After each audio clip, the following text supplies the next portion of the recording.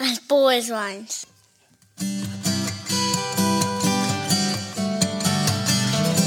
As bold as lions.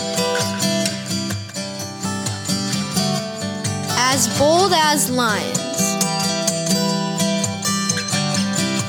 As bold as lions.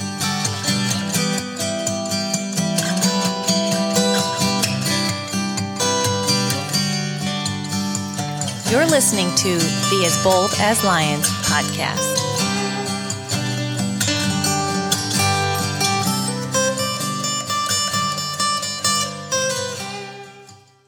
Well, hello. Welcome to another episode of the As Bold as Lions podcast. We are doing some Christmas series podcasts, series called Songs of the Season. I think when you hear a generic title like that, you probably kind of know what we're talking about is Christmas songs. And we've had the opportunity to dive in and dig into some beloved Christmas carols and hymns, things that we bring out every year and sing them in our churches and listen to them. I go back and pull out, I'm old school, so I pull out all my old Christmas CDs over the years and I put them in the little binder that I have and put it in the car. And then, throughout the days and weeks leading up to Christmas, I'm just kind of putting in Christmas album after Christmas album, hearing these songs. I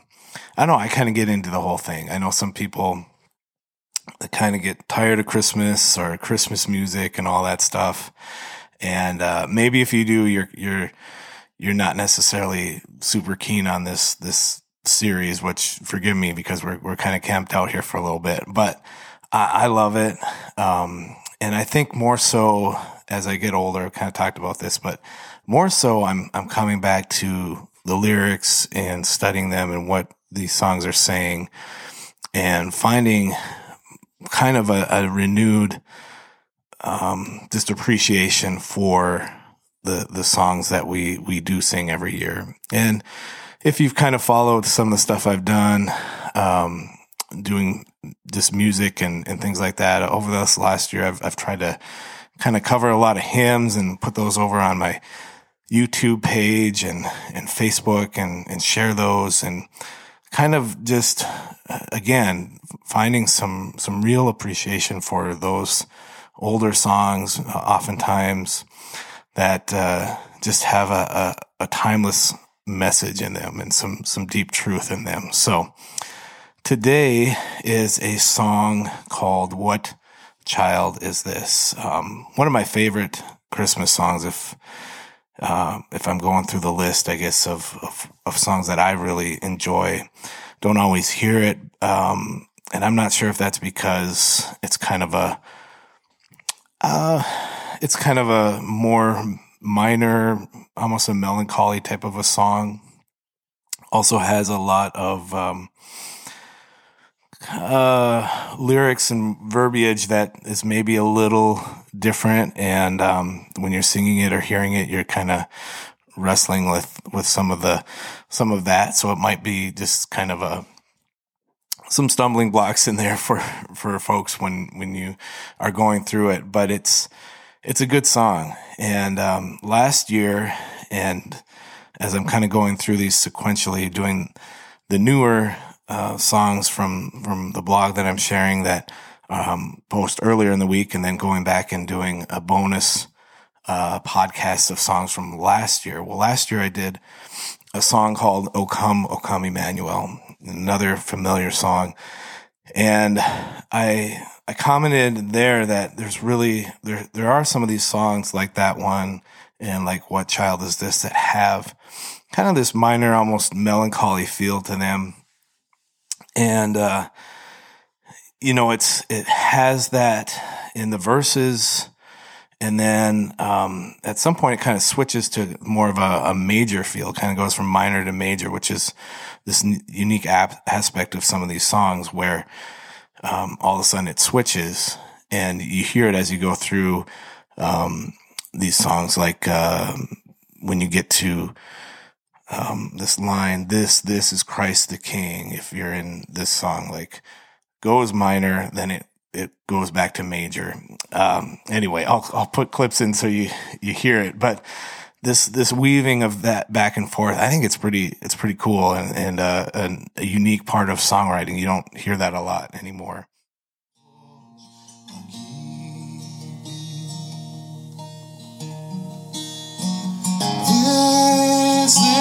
This is Christ the King, whom shepherds guard and angels sing.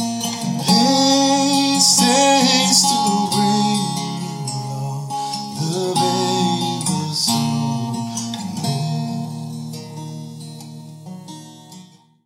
so. This song was based upon a melody called Greensleeves. It's a familiar British folk tune. So the melody was really already established, and then the lyrics came later, which each of these songs kind of has its own history of itself, of how it came about. But the writer of this song is a guy named William C. Dix, last name D-I-X. And just kind of interesting about him, he's not a guy who's... Some of these writers are great theologians in their own right. They're pastors. Hark the Herald Angels Sing is written by guys who actually found the Methodist movement.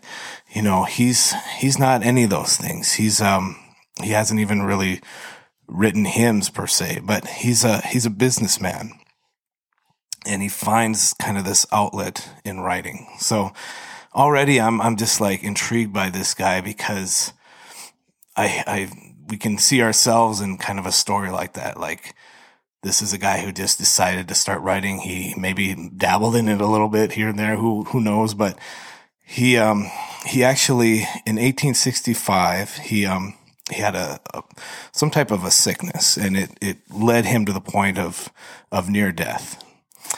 And he recovered from it, but in the months that followed this, in his recovery, he really suffered from depression. And you think about 1800s and middle to late 1800s, this is probably something they were familiar with, but certainly not to the extent that we talk about mental illness and depression and things like that today. It's very much on our radar. But he went through this period, and during this period, he turned to Scripture as a part of his recovery. And so what really interests me about this song is that it came out of this period of his depression and his turning to the Lord. And to me, it just reminds me that no season of our lives is wasted. Like, in the Lord, he uses everything. There's no parts that he says, well, can't use that. That's throwaway material. He uses every aspect of our lives. So as this man, William C. Dix, is going through this time, he's turning to the Lord. He pens this beautiful song. And, you know, we all know of this song now, but we didn't know that, you know, until we dive into it a little bit, how it came about. And, you know, sometimes it just gives me a fuller appreciation of wow, think of all that had to happen in order to get this song as we have it now. So, what child is this? It starts off with this rhetorical question, and that's the title. And it's a look into the scene around the manger. You know, what's this baby that Mary is holding? Who are these angels that are greeting with anthems? Who are these shepherds coming to see? Who is it that these shepherds are coming to see and gather around? We imagine that manger scene, the nativity. You know, you've got Mary and Joseph, and you've got the angels, and you've got some shepherds, and sometimes you have the wise men there because people think the wise men were right there too, and they probably weren't. But anyway, they've got all these characters there. Maybe you got the little drummer boy too. But what's the big deal? Why are they there? And who is this baby? It seems like all the focus is on this Mary holding this baby. Not Mary herself, but the baby. And so this questioning, I like that this song has a question in it as its title, because it leads us to consider it too. Like, what child is this? Why is this moment important? And what does it mean for me if this scene is truly a scene that happened thousands of years ago? What does that mean if I'm looking at something that physically actually happened? What child is this who angels or Mary's that sleep? When angels grieve with anthems sweet, while shepherds watch are keeping.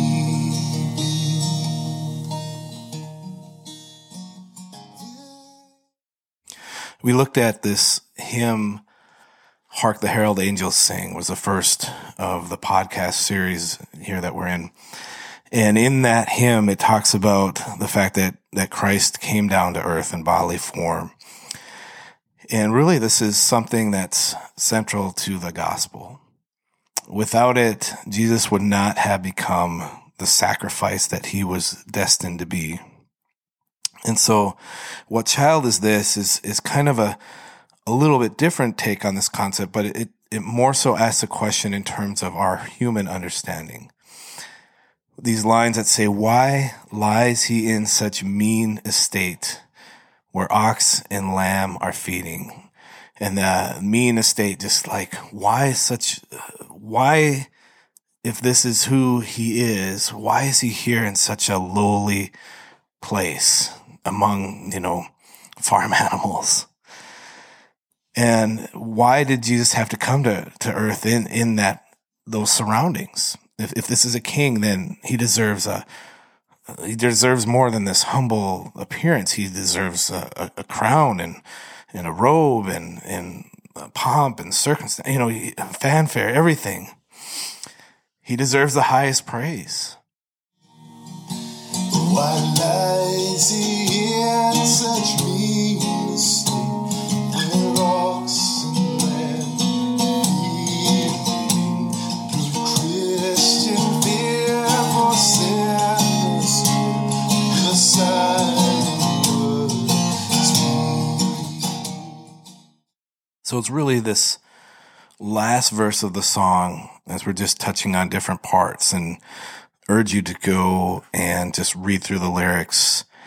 They're in each show note for each podcast as well, so you can go back and just read through it. Sometimes it helps just to read lyrics without melody there. I think it almost opens the song up a little bit, where you're not so attached to melody, and you're just reading it like you would read anything. So again, just urge you to try that. But this last verse is an acknowledgement that rich and poor, powerful and weak, they all will come before Jesus and bow before the King.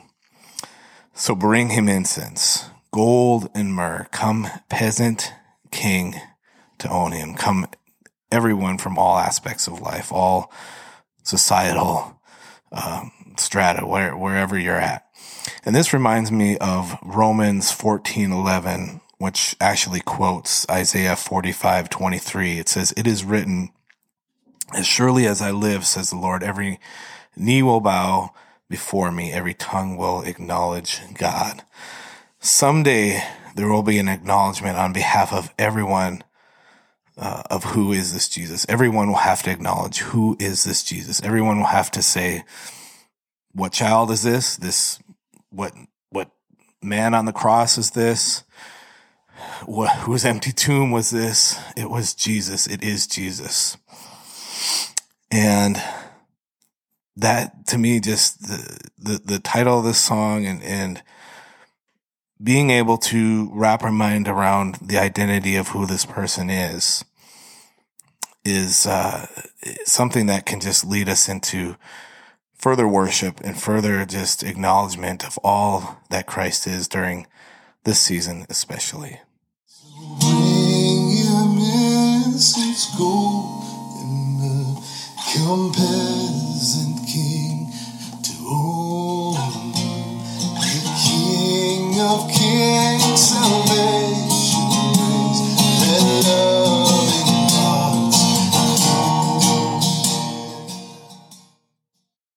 As we kind of finish up today, I want to focus on a couple lines from verse 2. Nails, spear shall pierce him through, the cross be borne for me, for you. When William C. Dix wrote this, and he's thinking about what child is this, he's going through the manger scene, he's kind of setting the stage of what's happening here. He's also pointing ahead to Calvary and the work that Jesus does upon the cross. And I love how he just puts that, the cross be borne for me, for you. And just hidden in this hymn are these verses, which to me just clearly explain the gospel once again. It was Christ who was pierced. He bore the cross. He was nailed to it on our behalf. Why did he have to die? Well, for a song based on a question, this perhaps is the greater question that all mankind needs to reconcile and find an answer for. He died for our sin. He died to bring us life. This child grew into a man and became the Savior of the world. Are we able to answer that question, that simple question? Why did Jesus have to die?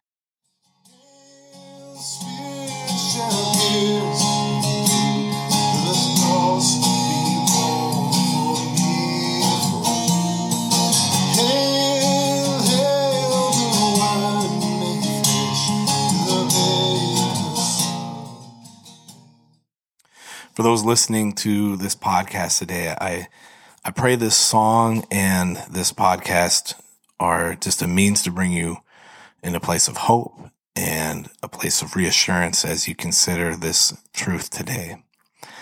You know, despite some of the hidden sadness in the melody of What Child Is This, there is no sadness in coming to discover who this child is that was held by Mary. There's no sadness in coming to know who Jesus is. And we celebrate this every year as we sing these songs, and we should take the time to solidify in our hearts and minds again the message of the cross. Christmas should really always point us there, because Jesus, that was where he was headed. That is why he came. That is why from Old Testament to New Testament, you see God laying out everything in preparation for one day sending his son, because he had to send the sacrifice. He had to send the payment for our sins, because we could never do enough to earn it, to somehow get it. And his mind was upon reconciliation. His mind was upon once again redeeming the lost and opening up an opportunity for us to have fellowship with him again. And that's a beautiful thing. That's a beautiful story. And if Christmas does nothing else than take us into that place, then that's enough. We can stop right there. We don't have to have the tree, the lights, the presents. We can just camp out on that and say, that's all I need. Guys, I hope that you're enjoying these podcasts as much as I am putting them together and just having some fun with these songs. It doesn't get old for me. I hope it doesn't for you. And if there's one that particularly just speaks to you as we go through this month, again, share it out there if you can on social media, or email it to somebody, text it to somebody. That just kind of helps this ministry keep reaching people. And it just, I also appreciate your feedback as well, just an email or comment or something. I'd love to hear from you and also know how I can pray for you. Maybe this is a hard season for you and there's some things that you're facing. Maybe it just kind of comes back every year at Christmas time or around this time of year, and you want to just know that joy and that hope that is in Christ, and I would love to just pray for you with that. Let's close with Ephesians 5:15-17. Be very careful then how you live, not as unwise, but as wise, making the most of every opportunity, because the days are evil. Therefore, do not be foolish, but understand what the Lord's will is. Guys, God bless you. Hey guys, this is Derek Charles Johnson. You have been listening to the As Bold as Lions podcast. I am a blogger, a songwriter, an artist. And if you've been encouraged by this podcast, please go ahead and subscribe and share. And head over to DerekCharlesJohnson.com for more encouraging content. God bless.